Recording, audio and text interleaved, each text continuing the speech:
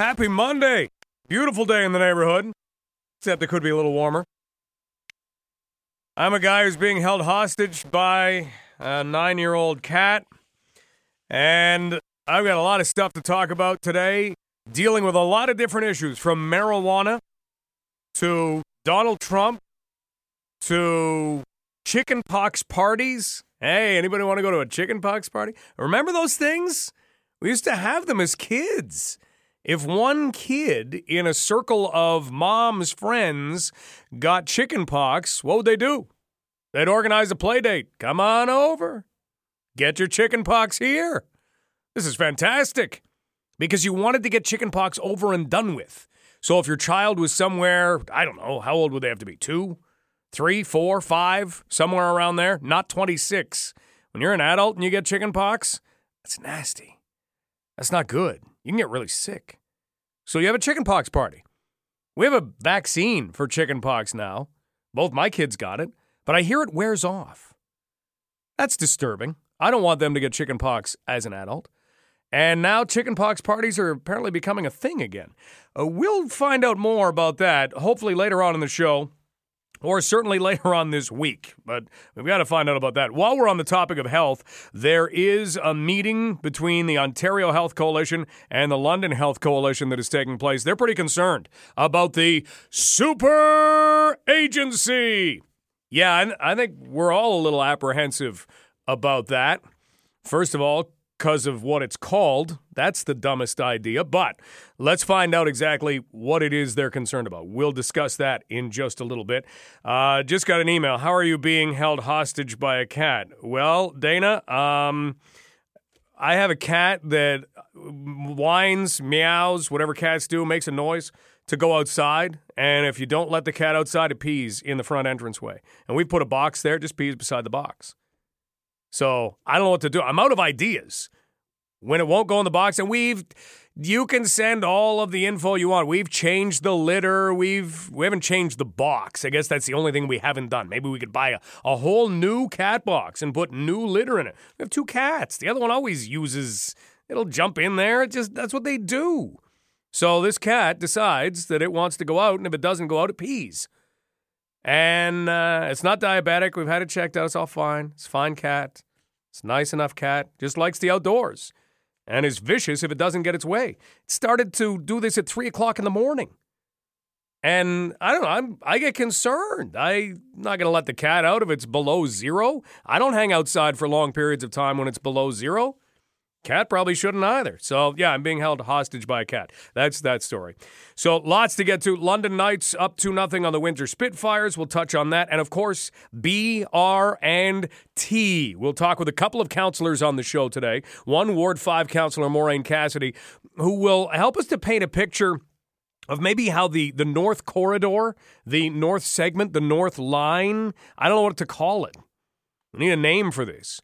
But how it could play itself out, and some of the evolution that has gone on. We'll also talk with Ward 2 Councillor Sean Lewis, who is kind of new to the game of BRT and has had to play some catch-up. He, of course, has been dealing with it as anyone has in reading the information all the way along, but now you get everything to read. So we'll talk with him in just a few minutes. But we also need to talk about Donald Trump, because if you enjoy American politics as sport, you're probably going to have a very enjoyable next few months, 21 of them, as a matter of fact, because the Mueller report did not find evidence of collusion between Donald Trump and Russia. Here is U.S. President Donald Trump, courtesy of Global News from yesterday. After a long look, after a long investigation, after so many people have been so badly hurt, after not looking at the other side, where a lot of bad things happened, a lot of horrible things happened, a lot of very bad things happened for our country. It was just announced there was no collusion with Russia, the most ridiculous thing I've ever heard. There was no collusion with Russia. There was no obstruction and none whatsoever. and it was a complete and total exoneration. It's a shame that our country had to go through this. To be honest, it's a shame that your president has had to go through this before I even got elected. It began. And it began illegally. And hopefully somebody's going to look at the other side. This was an illegal takedown that failed. And hopefully somebody's going to be looking at the other side. So it's complete exoneration. That is U.S. President Donald Trump from yesterday. He can be very, very happy, and he's going to be, and he's going to use this as a tool. I think I've figured out one of the things that bothers me about U.S. President Donald Trump. He needs a speechwriter. You know, when you have leaders, you expect them to be powerful, and you expect them to be able to stand in front of a crowd and give great speeches. He can't. He cannot. And if he would have taken just a little bit of time, it doesn't take long to write down a little 2-minute blurb. You know what a 2-minute blurb is? 24 lines. That's it. 2 minutes is 24 lines on a piece of paper. That's all. So if he'd taken just have somebody sitting beside you in the SUV that you're riding in, or in the helicopter, or in the plane, or wherever it is that you are, and just go over what you want to say. And then you can look at the little talking points and boop, boop, boop, boop. No one would fault you if you look down at a piece of paper. I think that would make him seem more powerful. Maybe that's what it is. He needs a speechwriter. Maybe that would get me on Donald Trump's side. Let's get a little bit of analysis, not too much on this, but Global News Washington Bureau Chief Jackson Proskow reacted to all of the details this way. Not only is this political vindication, it is a spectacular victory for the president. It's going to be a political launching pad for him.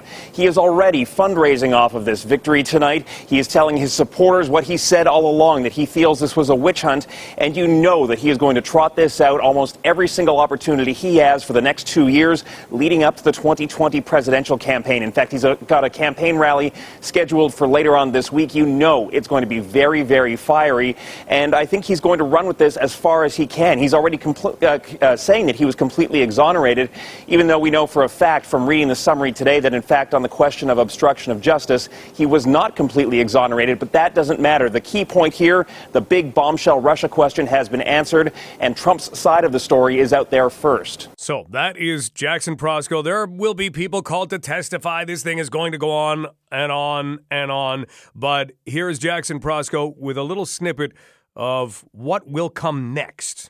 It's all about a fight on Capitol Hill to release the full text of the Mueller report. Already we're hearing that the Attorney General William Barr will be subpoenaed and brought up to Capitol Hill to testify about why he came to the conclusions and the summary that he delivered today. And that's just the beginning of what's going to be a long and messy political fight. It's not over yet. Long and messy. So if you enjoy American politics as sport, well, then get ready, because here comes the Super Bowl, the NBA Championship Series, the Stanley Cup Final, maybe a little alpine skiing, all wrapped into one. That's what this is going to wind up being.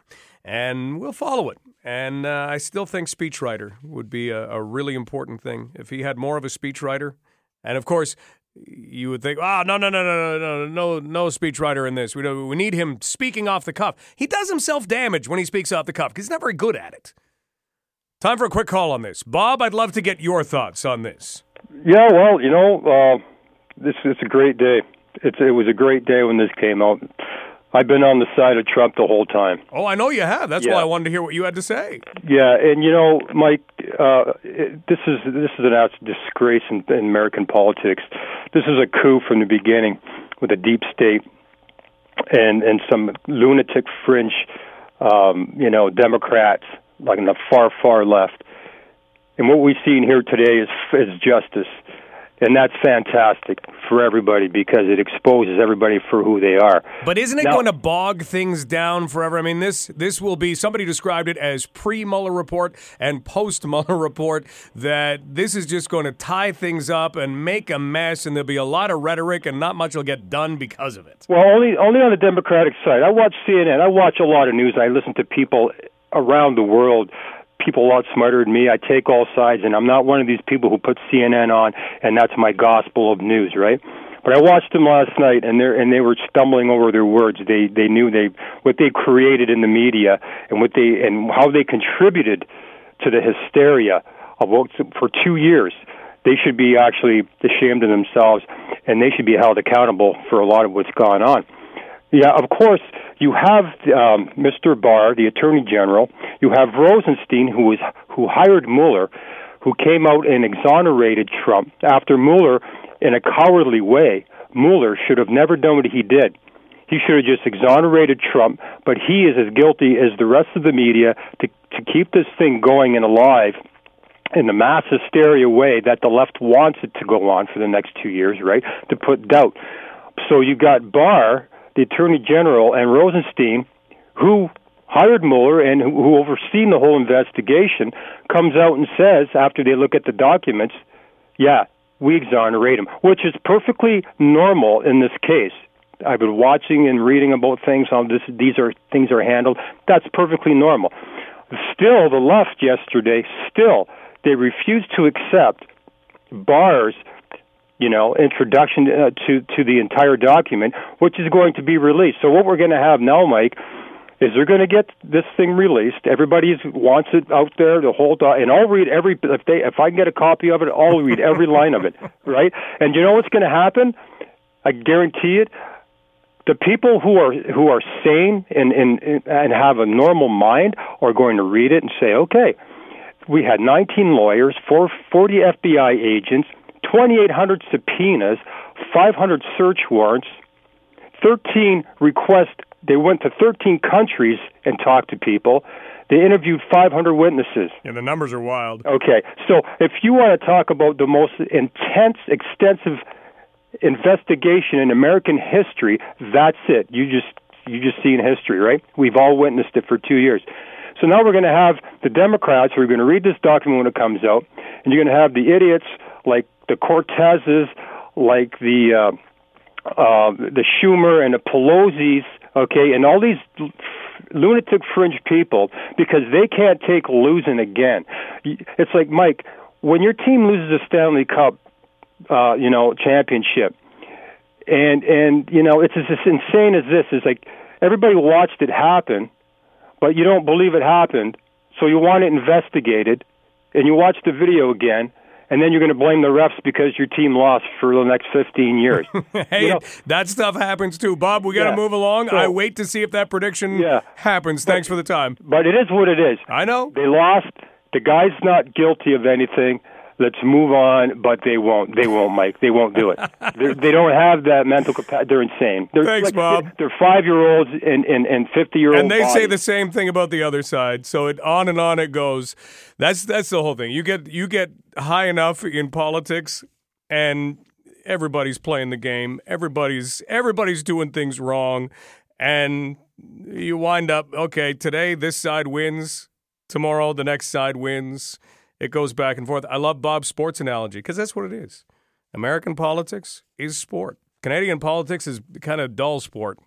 Pick your favorite dull sport. I don't know, cross-country skiing. It's kind of slow. It's a little dull. That's Canadian politics. Although we have had a steep incline recently. Okay, very quickly. Delia, we've got about 60 seconds, but they're all yours. Okay, so real quick, I just want to say Trump was never exonerated. There is so much evidence all over the place that he's involved in something. All Mueller put together was simply that he couldn't prove anything. The question was, did he collude with Russia to get himself basically into the White House, right? Right. And so they could not prove that he colluded with Russia, but you need to look at Trump as the individual. Trump gets things done, and Trump gets them done in his own way. Trump likes to come out right now and say that he was completely exonerated, vindicated. That report does not exonerate or vindicate him. That report puts all kinds of lines directly towards him. Mueller couldn't definitively prove anything. But look at all of the indictments. Look at everybody that's been brought to the table, the witnesses, everything. He's a crook. It's unbelievable. Like, just look at it. He's being investigated by everybody, everywhere. And yet I go on, but I know I only have a couple but seconds. he's being Mr. Teflon, man, and nothing is sticking so far. So, yeah, it's fun to watch it go back and forth. Wins and losses. That's how we have to take it. Delia, thanks for the call. He has not been exonerated. No, you make a good point. He has not been exonerated other than the collusion or the allegations of collusion with Russia. And, I really encourage you, and I've mentioned this before, go and find Russia Rising, which is a podcast on the Curious Cast Network. You can find it on Apple Podcasts, Google Podcasts. I've mentioned it on the show before. Go and listen to that because there's a lot of great background information on not Russia and Trump. That's not what this is about, but what Russia's interests were in elections like the U.S. election. So that's something to go and look at and listen to, I guess. You can look at the little picture of Russia Rising. It's a nice logo. But go and listen to that and let me know what you think after that. Let's take a break. We'll talk some BRT in just a moment because we've got a couple of big meetings on the way. And finally, maybe, we may see a step taken forward towards something. Possibly. It's been months. Ward 2 Councillor Sean Lewis joins us next. This is Global News Radio, 980 CFBL.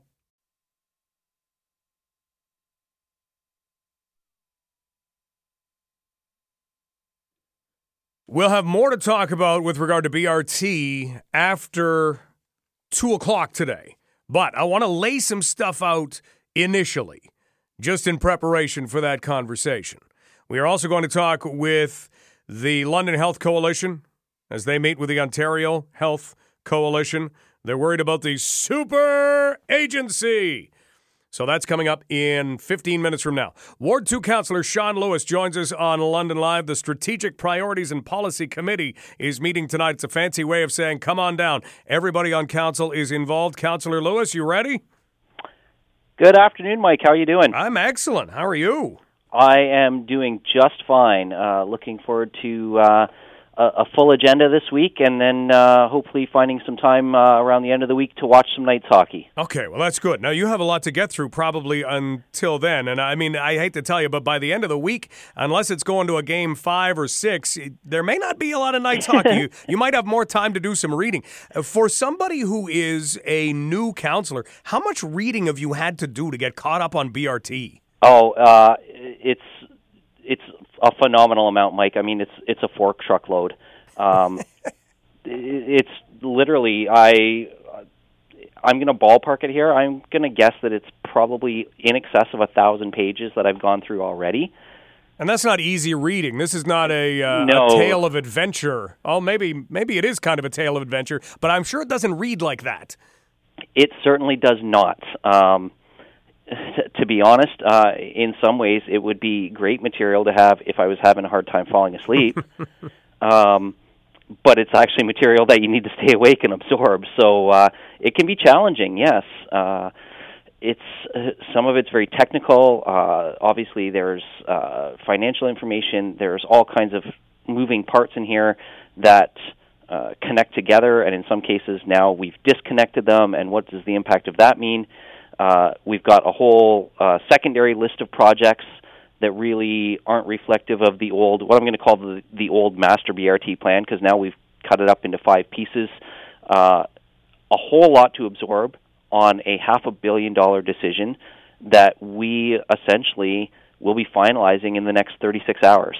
Ward 2 Councillor Sean Lewis joining us. So let's go through the next 36 hours just so that we all understand what's happening tonight and then what follows it. So tonight, we, in our Strategic Priorities and Policy Committee, which is really just a fancy way of saying a committee of the whole, because it's all councillors, we will be meeting, and our focus tonight is really exclusively on the bus rapid transit issue. There were other items on the agenda. I've already indicated to Mayor Holder that I'm happy to second his motion to put those other items off to a special meeting on April the 1st, and that's when we'll deal with the strategic plan and items associated with that, so that tonight we can really focus on the transit issue by itself and give it as much attention as it deserves in the time we have left. Because one of the things that's important to know is we need to get some portion of our asks off to Ottawa by the end of the month so that we can get some of that money flowing this summer and start on some of these projects, whatever projects we may choose as a group. So there is a deadline essentially there. There is, and what it comes down to, we've kind of imposed it on ourselves, but the reality is a federal election is coming. Sometime in June, Parliament is going to recess, and the MPs will all go home for the summer, so the Treasury Board won't be sitting. So they will not be able to approve the release of funds to us if we don't get to them before they take their summer holiday. And in the fall, there will be a federal election. The new MPs will get sworn in. There'll be the throne speech and all the pomp and circumstance that goes along with that. The Treasury Board, after June, won't meet again probably until next February. So there's a big gap in there where we will be sitting twiddling our thumbs if we don't get them something by the end of this month. Okay, one last thing, Councillor Lewis, and that is there is some part of the voting public that believes, hey, decisions have been made for a long, long time on this. There hasn't been much discussion to have. It's just a matter of laying it out. What do you say to that? I actually disagree, and I'll tell you, I've had a lot of conversations with colleagues, and especially those of us who are new to council over the last week. Now, we've been careful. I want to be clear. We haven't crossed the quorum mark and been having the quote-unquote secret meetings, but there's a lot of interest in how do we do something that we can all find some common ground on. Various members of council campaigned either for or against the BRT plan that we had. What we have now is the potential to do parts of it that make sense and discard the parts we didn't like from the beginning. So me, for example, the North Route, as far as I'm concerned, is a non-starter. We're not doing anything about the rail crossing on Richmond Street. We've got this list of demands from Western that I'm not prepared to, for example, buy them a new bridge and commit to doing their snow plowing for them when we can't even plow our own streets to a suitable standard. So I'm not prepared to even entertain the Northern Route tonight. I'm a solid no there, and I have been from the beginning. But there are other routes where, we've seen some changes. For example, the dedicated lanes now aren't going to have curb barriers on both sides. There's just going to be a curb in the center median. That means things like our fire trucks and our police could use the bus lane. It means that we could even potentially extend the use of that bus lane to taxis and Ubers.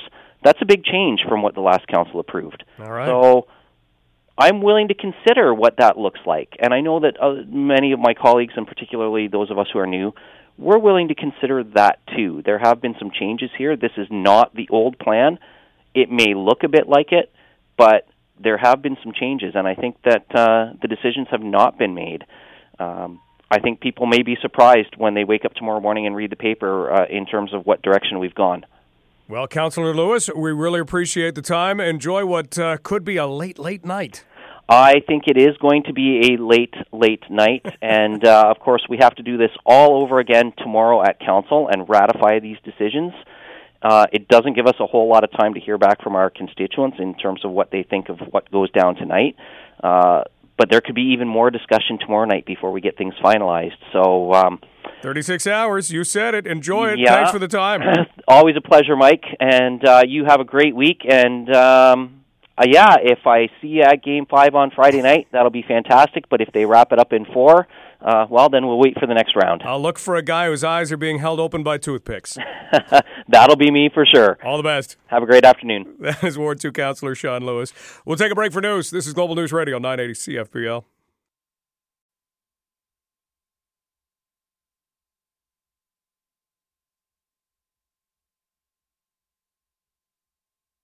Hey, remember last week when we had, and we've got to make sure and get this right, the super worm moon, is that what it was?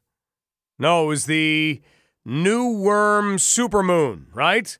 Yeah, you know what that was? That was actually, according to a bunch of people over the weekend, a sign that the apocalypse is coming. Just letting you know. We always like to keep you up to date on when the world is going to end. Yeah, apparently now, because of that super worm moon or the new worm supermoon. You know what it was? It was the first moon of the spring equinox, and it just gets a funky name. So thanks to Max King of U of T, we were talking about that. While we're talking about the word super, It's come up again. You know how the Ontario government is creating a super agency for health? This troubles me in a lot of ways. I had a great couple of conversations with people in education over the last few days, and their concerns about the Ontario government's plans for education. This is something that's going to continue to blow up. I mean, words work to rule are probably going to come in this summer. So if you have kids in the education system, get ready, because those sorts of things are there. But I'm feeling like I'm on their side in the way that things are going, in the way that changes are being made. One of the things that was brought up was, hey, in university, for instance, you have how many people to a class? In some cases, hundreds. So we have to prepare high school students for that kind of a setting. I'm not sure you do, actually. And that would allow them to just either do an online course or, who knows, have some kind of, by way of Vancouver, British Columbia, please meet your new teacher, Mrs. Taylor. And she's teaching hundreds of people. That's not the way high school should work here. No. High school's got a lot of problems. We make it too easy sometimes. But no. So that's a topic for another day. Once they figure out how to use the adjective super for education. But right now it's just the Super Agency for Health. And the London Health Coalition and the Ontario Health Coalition are getting together. And they want us to know a few things. What do they want us to know? Well, hang around. We're going to find that out next on London Live. This is Global News Radio, 980 CFPL. If you need something to do tonight, because you'll look outside and you'll think it'd be a nice night for a walk, and then you get outside and you realize, no, it isn't. It's still chilly. Man, fooled by the window again. Well, then you can go indoors. You can find your way to the Central Library at 251 Dundas Street. You go to the Lawson Foundation Room. It's very easy to find. You know why? It's right across from the main entrance. So you walk in and, whoa, there's where I'm headed. Lawson Foundation Room, 7 o'clock. There is a town hall meeting, and it is being held by the Ontario Health Coalition and the London Health Coalition, and it is going to do some discussing and going to present some information about the Super Agency that is coming to healthcare in Ontario. Please welcome a man who comes to us now on London Live. He is a co-chair of the London Health Coalition, Mr. Peter Bergmanis. Peter, thanks for taking some time for us. Thank you, Mike. It's my pleasure to be here. Let's dig into what it is that you hope to accomplish with this town hall tonight. What would that be? Well, I think most of Londoners and Ontarians don't quite realize what's taking place at Queen's Park around this Omnibus Bill 74. And tonight we're trying to bring to the attention of the citizens that we have to be very fearful of what this massive restructuring bill entails. I've been making some fun of it. Just referring to it as the Super Agency, because I think the name is dumb. But inside all of this is something that should be pretty concerning, like you say. So I'm going to put all the jokes aside, and let's kind of examine what some of the changes could be that would be brought about by Bill 74. Where do you want to begin? Well, I guess the first off is this is probably the worst rebuilding, restructuring health bill we've ever seen. It does not actually address anything that would add to frontline care. It's being done very autocratically. There is no oversight capability by the local population into what takes place in their own communities. It's taken everything of the LHINs, which most of us did not like, and only put it on hyper-steroids. At one point, there was talk that we would find a way to phase out the LHINs, and that was talked about by a previous government, but that was kind of a thing that hadn't been getting all that much in the way of positive feedback. Now, all of a sudden, like you say, it's that kind of a system only, and then some.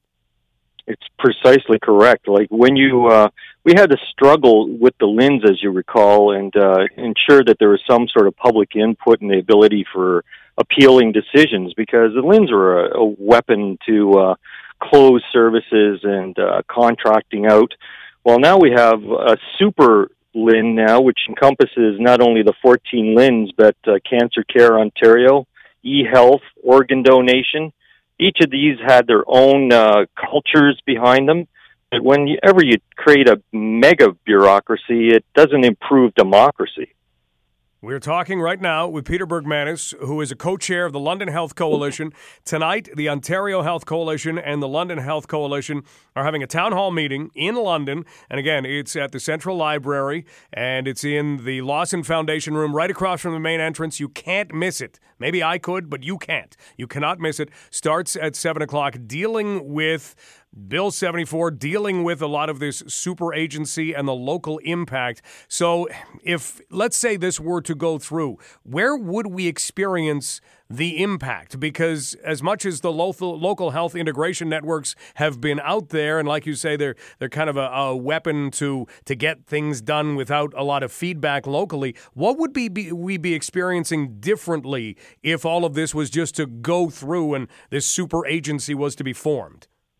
Well, I guess the first and foremost thing we notice, as in the past, when we stop funding public services in a hospital, those become privatized and farmed out to private providers, but of course for a profit. And we already have that. We noticed that there's already a local physician who's suggesting that, you could bring your OHIP card to my clinic and I can provide some of those services, and you can pay with OHIP, but you might end up also finding that there'll be a longer wait list in the public sector side of things, because we're not funding our ORs, and meanwhile giving money to a private guy who's going to make money off of the tax dollars. And that's that scary kind of fork in the road that we maybe have been watching appear already, but if it was given a little bit of a push, that fork could turn into a road, couldn't it? Absolutely. This is the trajectory we're very concerned about. We already have the lowest support for our program spending in the country in this province. And to imagine that we're going to still cut out more things in the way of finding efficiencies where we're already the bottom of the country is almost unbelievable.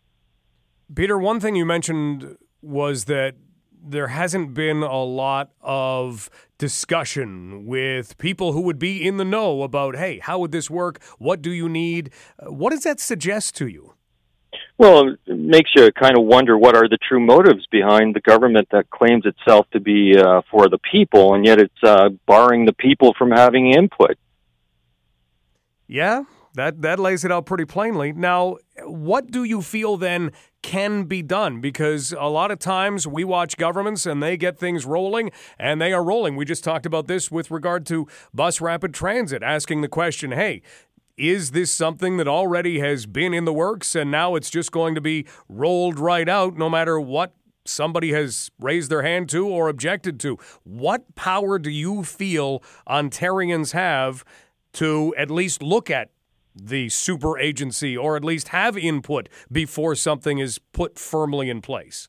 Well, we also know that this current government has been out there telling the people that they're going to break with the Wynne government's 10 years of austerity, and that they're going to do things better and do things to remedy what's happening in the public health sector and hallway medicine. And so their mandate certainly didn't entail them going out and privatizing it to deal with hallway medicine. It was actually supposedly to help public health care. So we have that moral suasion argument. And of course, these town halls are designed to bring together people from all walks of life so that they can actually hear our report or take on what the bill entails, but then they can mobilize themselves in their own communities. And this is happening across the province, so it's not just London. And then we're going to culminate in a great deal of activity around a rally to be held in Queen's Park on the 30th of April. We anticipate tens of thousands of people arriving, it's hard for any regime to actually ignore when there's that many people out front of your lawn demanding that their health care remain in public hands and not be cut. And you're confident that we will see a turnout like that? I'm pretty confident. We've had a few in the past, and they generally tend to, at least blunt what the government of the day is doing. The Liberals certainly were subject to it a few times, but this time we're really looking for, this is a government that promised something, and it's not delivering what it's promised. So I think they'll be very attentive to what we have to say. All right. Well, anyone who is waiting to hear a little bit more about what the Ontario Health Coalition and the London Health Coalition have to say can get to the Central Library. And that's tonight, 7 o'clock, the Lawson Foundation Room, which is right across from the main entrance. Peter, thanks so much for spelling out your concerns and what is being done about it. We really appreciate your time. And I really appreciate you giving us the forum, Mike. Thank you. We'll talk again. Okay, my pleasure. That is Peter Bergmanis, co-chair of the London Health Coalition. So it does become a concern. I'll get into one of the other things that maybe we need to look at in regard to this in just a moment. Let's go to the phones at 643-2222 with Mark. Mark, what do you want to say about this? I really wish that they would privatize the entire thing and forget this OHIP thing. This is just a great big hole that you're going to throw money into until there's no money left. But don't we then get into a system like the United States? How do we avoid that? Where, talk to any American. They don't really like their healthcare system. Well, it's only the unhealthy ones that don't like it. Yeah, but right? I don't know. Hey, if I'm diagnosed with something tomorrow, I love the fact that in Canada, I have great health care waiting for me. If I wake up tomorrow morning and I find out I am sick, whether it's heart disease, cancer, whatever it is, I know that I'm going to be looked after, Mark. Yeah, but you're mixing two ideas there. You can still buy insurance, and if you're working for a decent employer, they'll provide some health care coverage for you. All I'm saying is, from the administrative point of view on the healthcare system, I have several relatives and friends that are in the hospital, and you go in there, and I certainly don't mean to pick on anybody in particular, but you go in there, and the nurses at the desk are playing on their cell phones. They're doing everything but working. I drive a truck for a living. I don't have a spare moment. I'm on the job 8 hours. I'm on the job 8 hours. You look at these people, I bet you their productivity is really, really low if you were to do a productivity test on it. But I don't think that's necessarily indicative of our healthcare system as a whole. That may be one or two individuals within it. Well, I would say to you, if you've gone around the world and looked at any of this, anytime you get into a socialist kind of a system, the fat is just so thick. When you start to privatize it, that's what I'm saying, is that you'll get people that own the business, that own a medical society system, and any fat, you're out the door. Get someone in here that's going to do the job work at it. That is a great point. Okay, Mark, thanks for the call. Because that's right. You know what? Hey, we can look at a lot of public systems and realize there is a lot of fat. That's one of the concerns for the local health integration networks for so long. That this was just too many people with the letters VP before their name. John, what do you think? Hey, how are you today? Not bad. Listen, I used to live in the States. Now, this is back in the 80s, so I disagree totally of what your last caller said. He does not know what he's talking about U.S. healthcare. Now, my ex-wife down in the States, she had a very good job, worked for DuPont. So what she had there was called an 80-20 plan, which was very good. I was covered under that, too. An 80-20 means that if we had to go into the hospital for whatever, they pay 80%, we paid 20%. Have a heart attack and see what 20% of $200,000 or $300,000 or $400,000 is. That's a lot of money. That's a lot of money. So we bought extra health insurance to cover that other 20%. This is back in the 80s, Mike. That was almost $400 a month to have that cover up or top up sort of thing. Mm-hmm. Now, my ex-mother-in-law was a charge nurse at a hospital, biggest one in Chattanooga, Tennessee, called Erlanger Medical Center. She was kind of worldly. She knew a lot about the Ontario hospitalization program up here. Now, what happens down there is there really is people that they lose everything because they don't have the proper insurance or no insurance at all. And in Chattanooga at Erlanger Medical Center, they had 10 indigent ward beds. That means if you did not have any insurance, you'd go into the indigent ward, 10 beds. So when they were full, which she said they usually were, that's when ambulances stop by. No, you're full. On to the next hospital. On to the next hospital. So the stats back then, if I remember correctly, were if you went into an indigent bed with a life-threatening illness or an accident, life-threatening accident sort of thing, your chances of coming out of there were 70% less of if you were upstairs in a regular bed that was you were covered by insurance. Yeah, I don't know about you. I don't want any part of that. I don't whatsoever. like that either. No. And what she said was the doctors would come in the morning because they're doing this pro bono. They're not getting paid for these indigent ward people. They come in the morning on their shift or at night. They look, yeah, give them this, give them that, give them that. On the way out, give them this, give them that, give them this. They're not really spending a whole lot of time there because this is for profit. Everything's for profit. The hospitals are for profit. Everything's for profit. I've seen what it's like. I know people that worked in it, that I was close to, that were able to tell me, you know what, I get sick and tired of hearing people that all they know, Levi jeans are a lot cheaper over across the border, so it must be the best place in the world. Hey, John, we got to run for news. I really appreciate all the thoughts and the info. Okay, we'll talk about it again, Mike. Yes, please. Okay, bye-bye. Take care. And we definitely will talk about it again. We have to run. We'll be back to let you know what's coming up on London Live in about 60 seconds. This is Global News Radio, 980 CFPL. Lots still to come on London Live. More on BRT. Talk more about that North Corridor and how it could work, because that's something I've not been sold on. And we talked earlier this hour with Councillor Lewis. He didn't seem sold on it either. So we'll get a different perspective on that. And chicken pox parties, if we can. Not chicken pot pie. Chicken pox parties. I'd like a chicken pot pie. You want a chicken pox party? No. Why would you ever? We'll get to the story. This is London Live on Global News Radio, 980 CFPL. Oh, Monday's getting interesting already. Do you like interesting Mondays? Beats boring Mondays. Man, a boring Monday, and then look how far away the weekend is. Here's what just made it interesting. We're going to be talking more about bus rapid transit.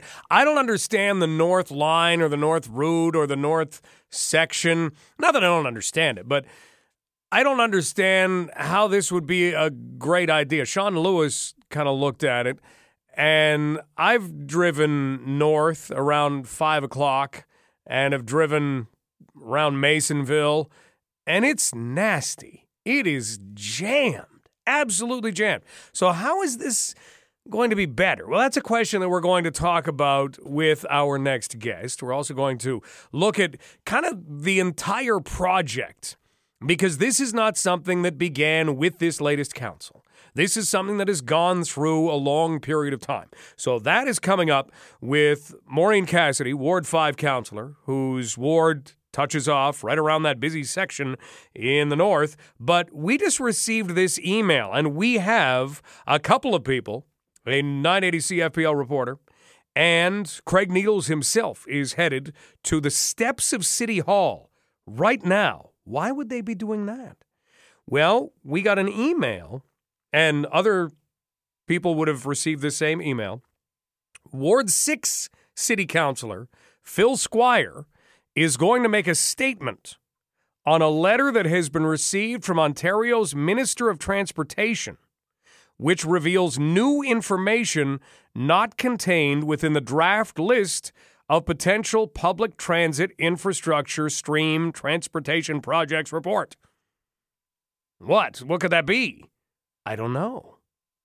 But at 2:30 today, Ward 6 Councillor Phil Squire, on the steps of City Hall, is going to make this announcement. Well, that's in 20 minutes. Yes, it is. And we're going to know exactly what it is.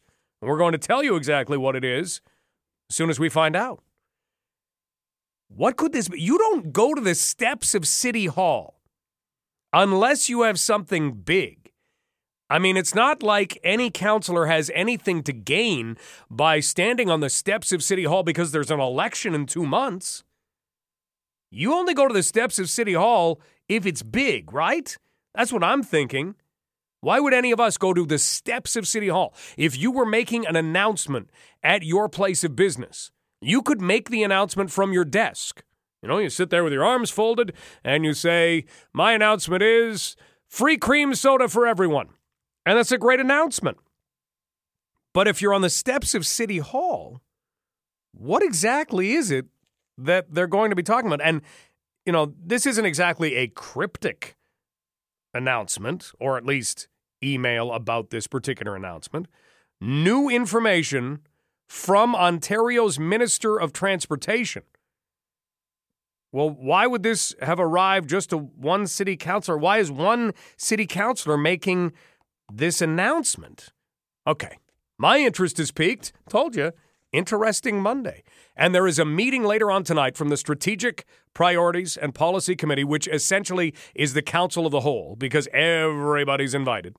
And they're going to be talking about things, and we already heard from Ward 2 Councillor Sean Lewis that this is a meeting tonight, and then things kind of have to be ratified tomorrow. So there isn't a lot of time to meet with constituents. What is going on here?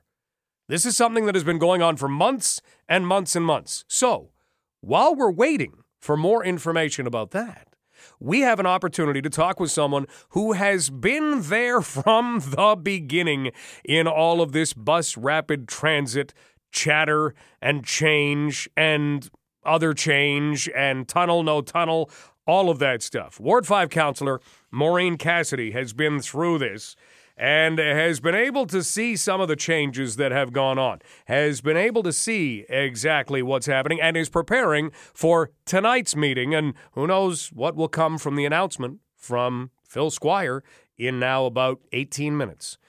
Let's talk about tonight before we get to that announcement and talk about what has gone on as we welcome Ward 5 Councillor Maureen Cassidy to London Live. Councillor Cassidy, you ready for this tonight? I'm as ready as I can be, Mike. How do you get ready for a thing like this that has been many, many, many, many months in the making? It has. And you know what? I'll say it. I have an advantage, I feel, over some of the new incoming councillors, because I'm sure they have read things and they've done some background work, especially during the election campaign, but they really don't have the benefit of us returning councillors. We've had 4 years of in-depth reports from staff. We've seen the project evolve. I know one of the big narratives out there is that we sort of had blinders on and we didn't consider anything else, and nothing could be further from the truth. It's just that as a big project like this starts over 10 years ago, it continues to get refined and better and better. And, we looked at all of different routing possibilities throughout the city. We looked at all sorts of different options. We were presented in 2016, I believe, with the possibility of light rail, the possibility of what we were calling BRT Light, which is what some people ran on as their election platform, which is basically the buses running in mixed traffic, so not the dedicated lanes and all of those sorts of things. So we have all of this research and all of this work done by, people forget, experts, and not just city experts at LTC, experts from across the country. We have the benefit of looking at the experiences to see where things went wrong and where things went right in other cities. It's all about getting the value from looking at other people's mistakes and not making those mistakes ourselves. So this has been a really long time coming, and we have all of this information that has been given to us by different experts, and it's valuable information, and it will help me make my decision. You add to that even the public participation meetings, whether it's the one at Budweiser Gardens where you had hundreds of people, or Centennial Hall last week. What do you do with that kind of info just to add it to the already existing info?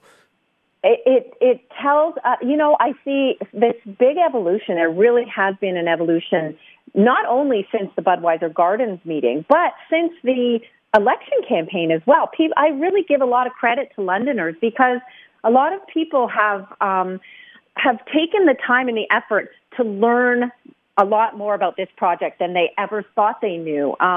So there were a couple of people at the public meeting at Centennial Hall that even admitted they had changed their minds on the project, that they have learned more. One particular person said she had gone from being someone against it and to somebody in favor of it, but still having concerns on certain aspects of it. And that's very legitimate and fair to continue to have concerns on different aspects and how it's going to affect you personally and all of that. But I really did believe that I saw an evolution in how many people think about this project. And many people have come to see that there definitely are, the people that were completely opposed to it have come to believe that there are benefits to this project and benefits for them personally as well. Ward 5 Councillor Maureen Cassidy with us tonight. The Strategic Priorities and Policy Committee meets, and that's not just a little tiny committee. That's everybody. And it's everybody. Now, when that meeting takes place, when council then meets as a formal council, how much wiggle room is left, or are we going to have that defined path to move down? What do you think? Mike, this is something I campaigned on. I always said to my constituents who had concerns about us making this great big decision all at once, I said, this is a long-term project, a 10-year project. There will always be tweaks and adjustments, and there will be decision points all along the way. So no matter what decisions are made tonight, we talk about things being a decided matter of council. Truly, nothing is a decided matter of council. Council can always change its mind on something. If we decide to change our mind before 12 months is up after a decision, then we need 2/3 of the majority of council to agree that we should revisit something. But otherwise, we have 12 months and then we get to start over again.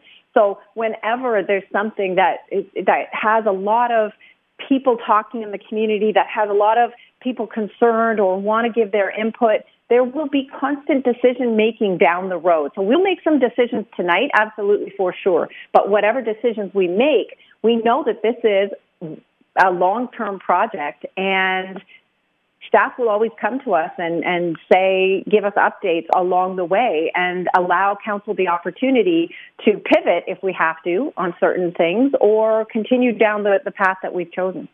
Let's talk about one of the paths, and that is the north area, the north corridor, the north. Is there a way to describe it that is going to be the universal way to describe it? North route? I'm sure eventually there will be, but yeah, I just keep calling it the Richmond line. It just is straightforward for me, and I know exactly what I'm talking about when I say that. Okay, well then let's call it the Richmond line right now and see if we can get that going. This, in many eyes, is deemed a pretty important part of this whole thing. What do you see as being keys to have this included off the bat tonight? So the key about the Richmond line is it is double or almost double the ridership of the next most traveled line in the city, which is the east leg, which is 3.3 million riders a year. The north leg is 6 million riders a year. It has the highest concentration of employment. It has the highest concentration of students. It has probably amongst the densest population along that line. So it's a key transit corridor. And this is the thing about changing the routes. And people wanted from the get-go some people wanted it to not go up Richmond. But Richmond has been a key transit and transportation corridor from the time that London was a tiny little village. It was the stagecoach line. There was a rail line going down Richmond. So it's almost impossible to artificially change your established transit corridors. So Richmond is probably the most established transit corridor. We have 2 hospitals on this line. We have a huge university on this line. We have the Masonville Place Mall, which alone in Masonville has over 2,000 jobs in Masonville Place alone. So it's a high employment hub. It's a high transit hub, the biggest one in the city. It's a very important transit corridor.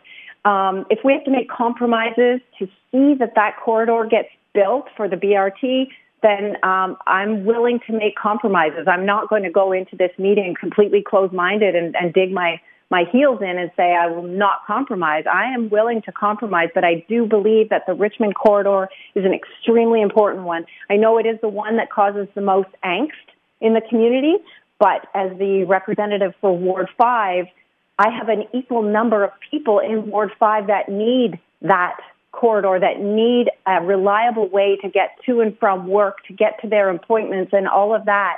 And rapid transit is a way to give them that reliability. If we have to compromise and do some of the route in mixed traffic or something like that, I'm willing to consider the arguments in favor of going that way. But I really do believe the Richmond corridor is key. It's one of the biggest corridors for justifying rapid transit in the first place, based on the ridership numbers. Maureen Cassidy, Ward 5 councillor with the City of London, as we get set for a big meeting tonight, big meeting tomorrow, and then maybe some real big steps forward in bus rapid transit. Councillor Cassidy, one more thing, and that is I know you've made that drive at around 5 o'clock up Richmond, and you get up near Masonville, and so many people try and picture, how are we going to do this with dedicated bus lanes? What is this going to be like? Does it worry you at all? Where it's wide enough to add lanes, the dedicated lanes will be a benefit to the people riding in their cars, because where we have the room to widen Richmond, we will still maintain 2 lanes going north for cars and 2 lanes going south for cars. But the added value for people who choose to stay in their cars is that the buses are no longer in their way. The buses are no longer stopping them. And also, as part of all of that, that road work, there will be dedicated left turn lanes and dedicated right turn lanes. So therefore, the traffic is flowing freely. Nothing is stopping it from going. The other thing there, really a point on Richmond Street that causes a lot of congestion is that Western Road, Richmond Street intersection. Currently, it's not a very well designed intersection. I believe it's not designed for the volumes of traffic that we see today. And and this is what people have to understand, there are all these added infrastructure projects that go along with this, all of this added value that would normally be paid 100% from the property tax base here in London, but now we're getting some funding from the other levels of government to do this work. They don't normally fund this kind of work, but one of the added values is fixing that intersection at Western Road and Richmond, making it more of a straight connection rather than that sort of angled, curved. Yeah, it's an odd one. You can't find that in too many cities. No, and so part of the plan is to improve that intersection, and we could all everybody will see value from improving that intersection, and nobody more than people traveling in their own cars. Well, it's nice to hear you talking about the flexibility, because there is a lot of belief that things are, we've decided this and we're just going to do it, and when it's time to do it, we're just doing it. But you've kind of used a lot of talk about flexibility and change and progress and the way that things have kind of evolved over the last few years. So that's comforting to hear. Thanks for that. Well, that's good. And at the end of the day, Mike, this is about building a better city for everyone in London. And there are people that can't own a car, people that don't own a car. There are people like my age or younger that don't drive because they may have a physical impairment. They may have a concussion. They may be forced to not drive for a year or so. So we need to be able to provide viable, reliable transportation options for everybody, whether it's in your own private vehicle, whether it's on the bus, whether it's cycling or walking. We have to build a city that works for everyone. Councillor Cassidy, I don't know whether to say enjoy the meeting tonight. I don't know if it's an enjoyable experience, but good luck. I might have a nap before then, just so I'm ready. You might need it. Thanks so much for the time today. Thanks, Mike. Ward 5 councillor Maureen Cassidy. So far, we've had a couple of councillors talking about sleepless nights. We have another one who is about to talk about BRT and reference something from the Ministry of Transportation in 5 minutes on the steps of City Hall. If you're just joining us, we'll let you know what that is. We'll also let you know what's still ahead on London Live when we return. This is Global News Radio, 980 CFPL.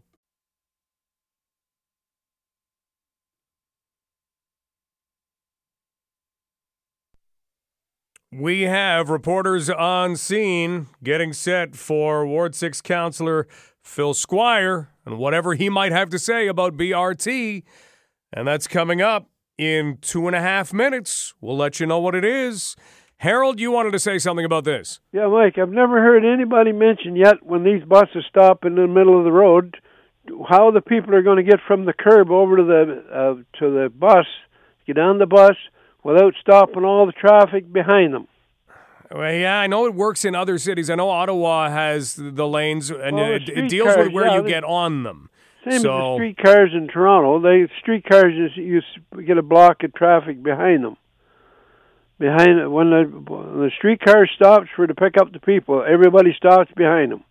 Yeah, well, if that is the case, then we've got a whole other issue on our hands. Harold, you raise a good point. I'll ask it the next time I get an opportunity. Okay, thanks, Mike. Okay, thanks. Have a great day. Yeah, I mean, we have a lot of unanswered questions because right now we don't have that direct path. And now it seems as though that direct path may have something tossed into it. Is it going to be something like a small stick that we can step over? You just have to make sure you're not on rollerblades. Is it a big log that we have to jump over?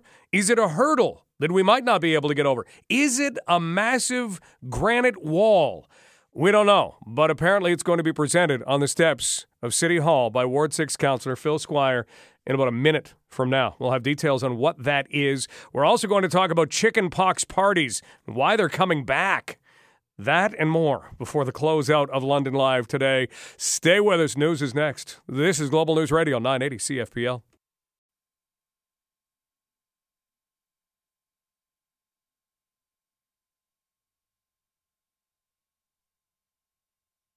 How much disposable income do people have?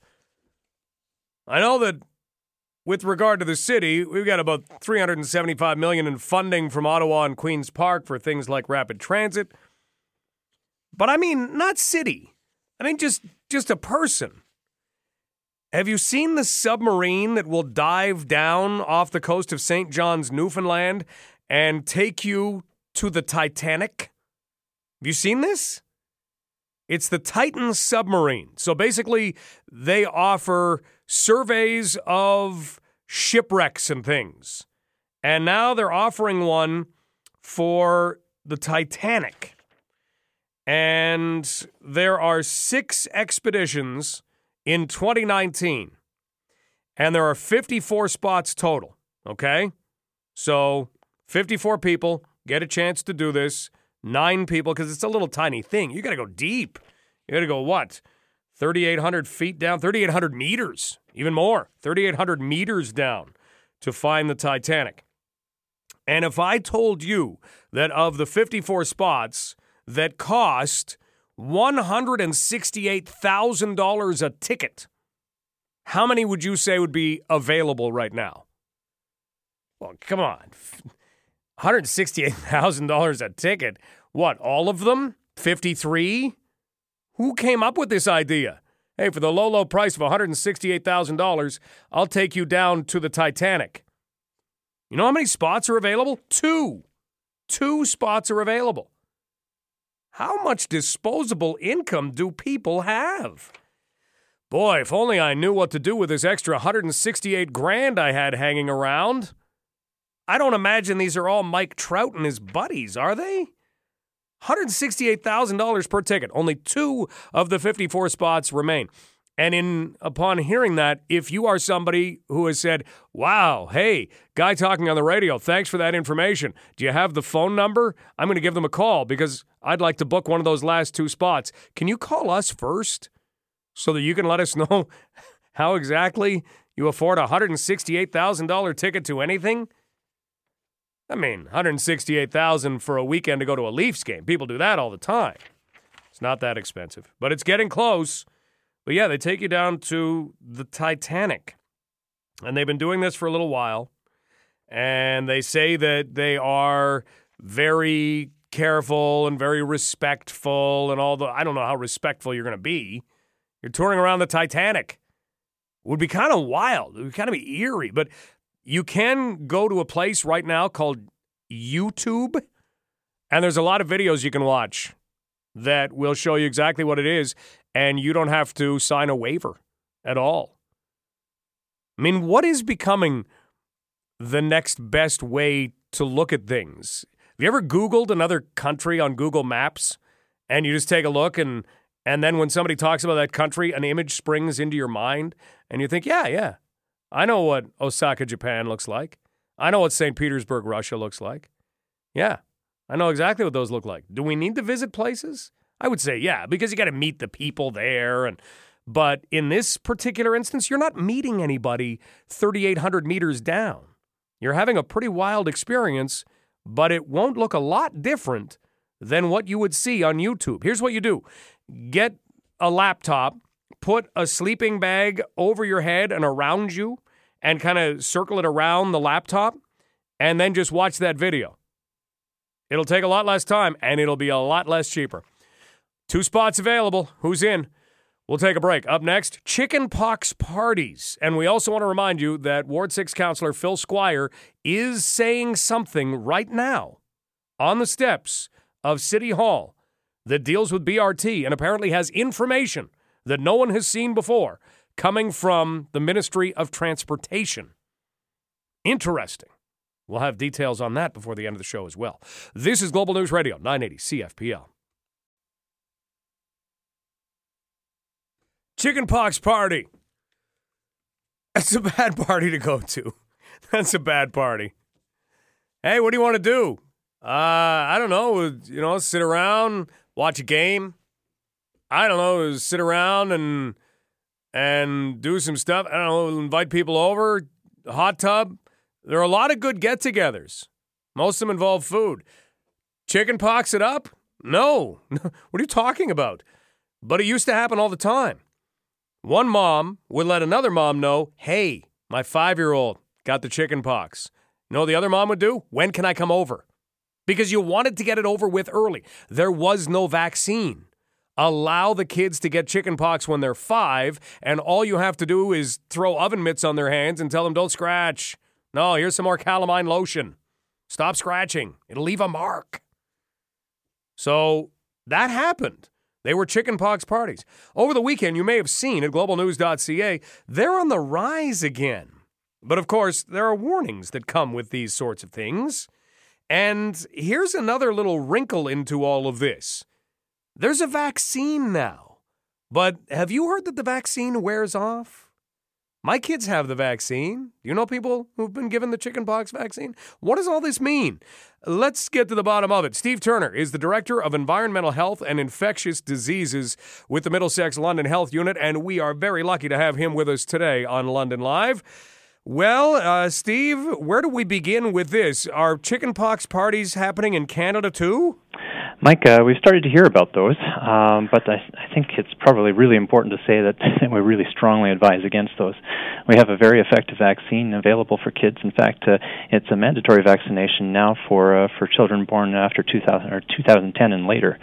So it goes a long way to help protect from a disease that can actually cause some pretty bad complications too. Let's deal with that vaccination. Is it true it wears down or wears off eventually? Yeah, vaccinations need to be boosted in order to, in often cases, in order to be able to maintain their virulence. In this case, one vaccination will give you about 70 to 90% protection against chickenpox of any severity. But it's now funded for a second dose, which is a booster, which is given when children are about 4 to 6 years old. And that gives 98 to 99.9% protection against chickenpox. Of course, over time, later in adulthood, there's always the risk of getting a secondary infection, and in adults, it's usually known as shingles. But there's vaccinations for shingles as well.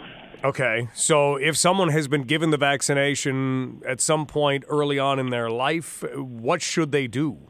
Yeah, so if there's a child who's only had one dose then any children up to 11 years old can get a second dose by visiting their doctor, and that's all publicly funded as well. So this will carry children through their childhood years and keep them free from chickenpox.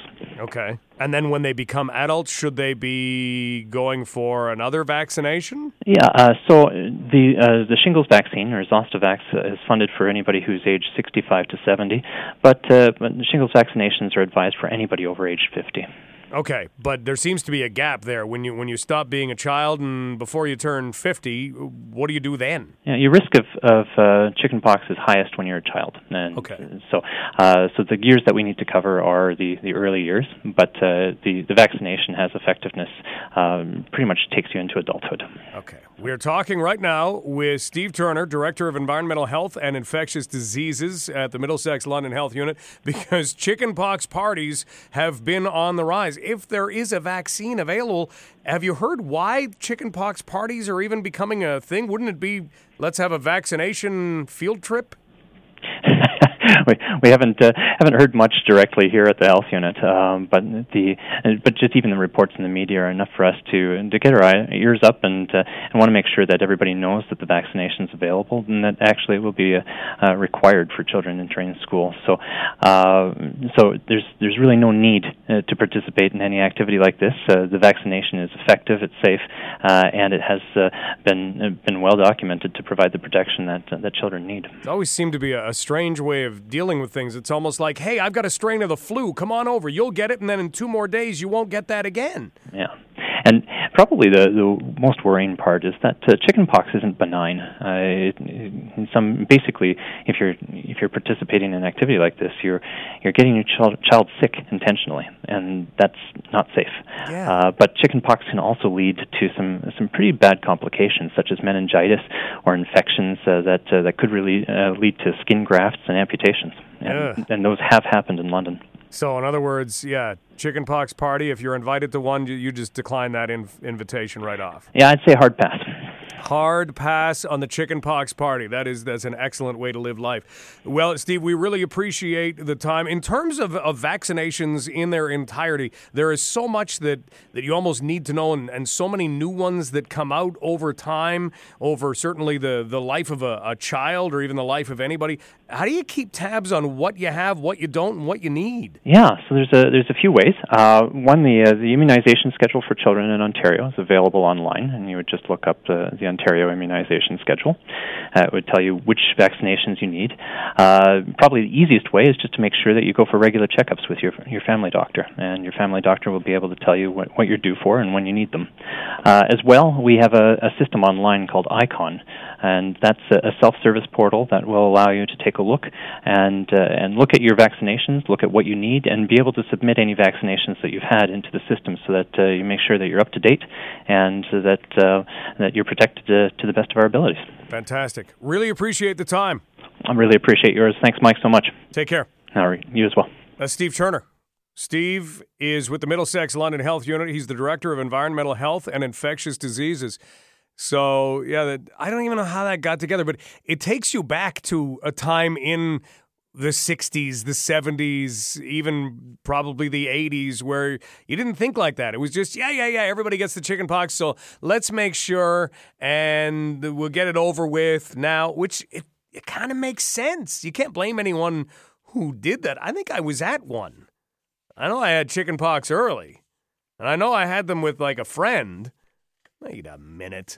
But no, as Steve says, there can be complications. And when you're dealing with something that can lead to meningitis or skin grafts or worse, you want to stay away from that sort of thing. So check out the article at globalnews.ca or 980cfpl.ca, or you can just Google chickenpox parties global news. It is an interesting read for that reason. And a lot of it does deal with the United States, and it came because a governor in Kentucky came out and said he and his wife had purposely exposed their 4 adopted children and their 5 biological children, all who were unvaccinated, to chickenpox. And then it kind of took on its own story. They didn't have anything scary or nasty happen to them, but it does lead to look into vaccinations. If you're not somebody who vaccinates, please read some research on that. If you've just decided, nope, I'm not going to vaccinate, please read up on that. Because if you look at things like chickenpox, why are they even here? If we've got a vaccine, why are we even dealing with chickenpox? Well, it's because some people choose not to vaccinate. Why are we even dealing with measles? These things were gone. You didn't hear about them. And now they're back. Why? Because people have decided, we're not going to vaccinate. Please do some research on that. I urge you to. Let's take a break. We'll try our best to find out what Phil Squire, Ward 6 councillor, has said on the steps of City Hall before we close out the show. If he started on time at 2:30, it's got to be almost finished right now. So we'll try and fit that in the last 10 minutes of London Live, because it's something to do with something that was received from the Ministry of Transportation. It has to do with BRT. He's making the announcement on the steps of City Hall, and he's also making that announcement 90 minutes before this big meeting of the Strategic Priorities and Policy Committee to deal with BRT. We heard earlier today on London Live, Ward 2 Councillor Sean Lewis saying he's already prepared to second a motion from Mayor Ed Holder that any other business that was on the agenda gets shoved to April 1st. We'll put that away for a week. This is going to be BRT and all BRT so they can start to figure some stuff out. Sean Lewis had mentioned to us that they have set themselves a self-imposed deadline because if there is a change in government at the federal level, all of a sudden you have the Treasury Board shutting things down, may not be allocating funds for who knows how long. They'll shut it down in the summer because that's what the government does. And then by the time they get everything through the election campaign, by the time either the current government gets in again or a new government takes over, we could see a very long period of time. So they want to make sure they get stuff up and running. So that pressure is there. Plus, they have to ratify it by tomorrow. How much input and feedback can be given from constituents between now and then? And then we've got Phil Squire's announcement. A lot happening with regard to BRT. It's interesting. It's an interesting Monday. So we'll try and get you a little detail or two, and then we'll follow the story throughout the afternoon. We have a reporter there, and we'll follow the story throughout the afternoon on 980 CFPL News. This is London Live, and you are listening to Global News Radio, 980 CFPL. Okay, we'll have more detail at 3 o'clock with Jacqueline LaBelle. Matt Trevithick will be along with news as well. But here's what we have. Ward 6 Councillor Phil Squire has given a letter or made public a letter, and that letter has come from the office of the Minister of Transportation, looks like by way of Jeff Urich. And that letter has, Jeff Urich is the Minister of Transportation. So you have that from Jeff Urich, the Minister of Transportation, and here's what it apparently changes in all of this in BRT, that there doesn't have to be a March 31st deadline, and that was something that Bill Brock had mentioned not too long ago on London Live, and also that you don't need dedicated lanes, which would change some of the strategy for tonight's meeting even. So that's coming from Jeff Urich, Minister of Transportation, that you wouldn't need a March 31st deadline, although I still like Sean Lewis's idea that at the federal level, you do need that deadline if you want to get some of that money to get things started. So, again, interesting day. And we'll see how it shakes out. But according to the Minister of Transportation, you don't need to have dedicated lanes, which could change some of the strategy tonight. This kind of takes it right back to the beginning again, doesn't it? Boy, I do not envy any of the city councilors who are going to be in that room tonight trying to hammer this thing out. This is like hammering Jell-O to a wall. That's exactly what it's become. This is a big mound of Jell-O, and tonight they are going to try and build a Jell-O house. And I don't envy them for a second, because if you've tried to build anything out of Jell-O, you have failed. You know what you get? A big pile of goo. And that's what it feels like this is right now to a lot of people. We have seen changes. We have seen evolution. We have seen public participation. But in the end, we still have something that has no shape, kind of like Jell-O, and has no substance to it. You can't stick Jell-O to a wall with a nail. So where do we go from here? We rely on people to be able to put this stuff together. You know what? Maybe if you bring plastic cups tonight and you put enough plastic cups together, you can actually make a Jell-O house, but you need the plastic cups to provide the foundation. It's up to the councilors tonight to be those plastic cups filled with Jell-O. Get something done. And then tomorrow they'll ratify it if they can get something moved in the right direction. Wow. Okay. So not exactly earth-shattering, but at the same time, it just adds another wrinkle into it. The word from Ward 6 Councillor Phil Squire on the steps of City Hall today. We are out of time, but we will have more details as they come in. You'll have some reaction as it comes in as well on that story. You'll have a preview on what is coming up tonight at this meeting of the Strategic Priority and Policies Committee, which essentially is Council of the Whole. Thanks to Matt McInnes for his help. My name is Mike Stubbs. London Live brought to you by Courtesy Ford Lincoln at 680 Warncliffe Road South in London. This is Global News Radio, 980 CFPL.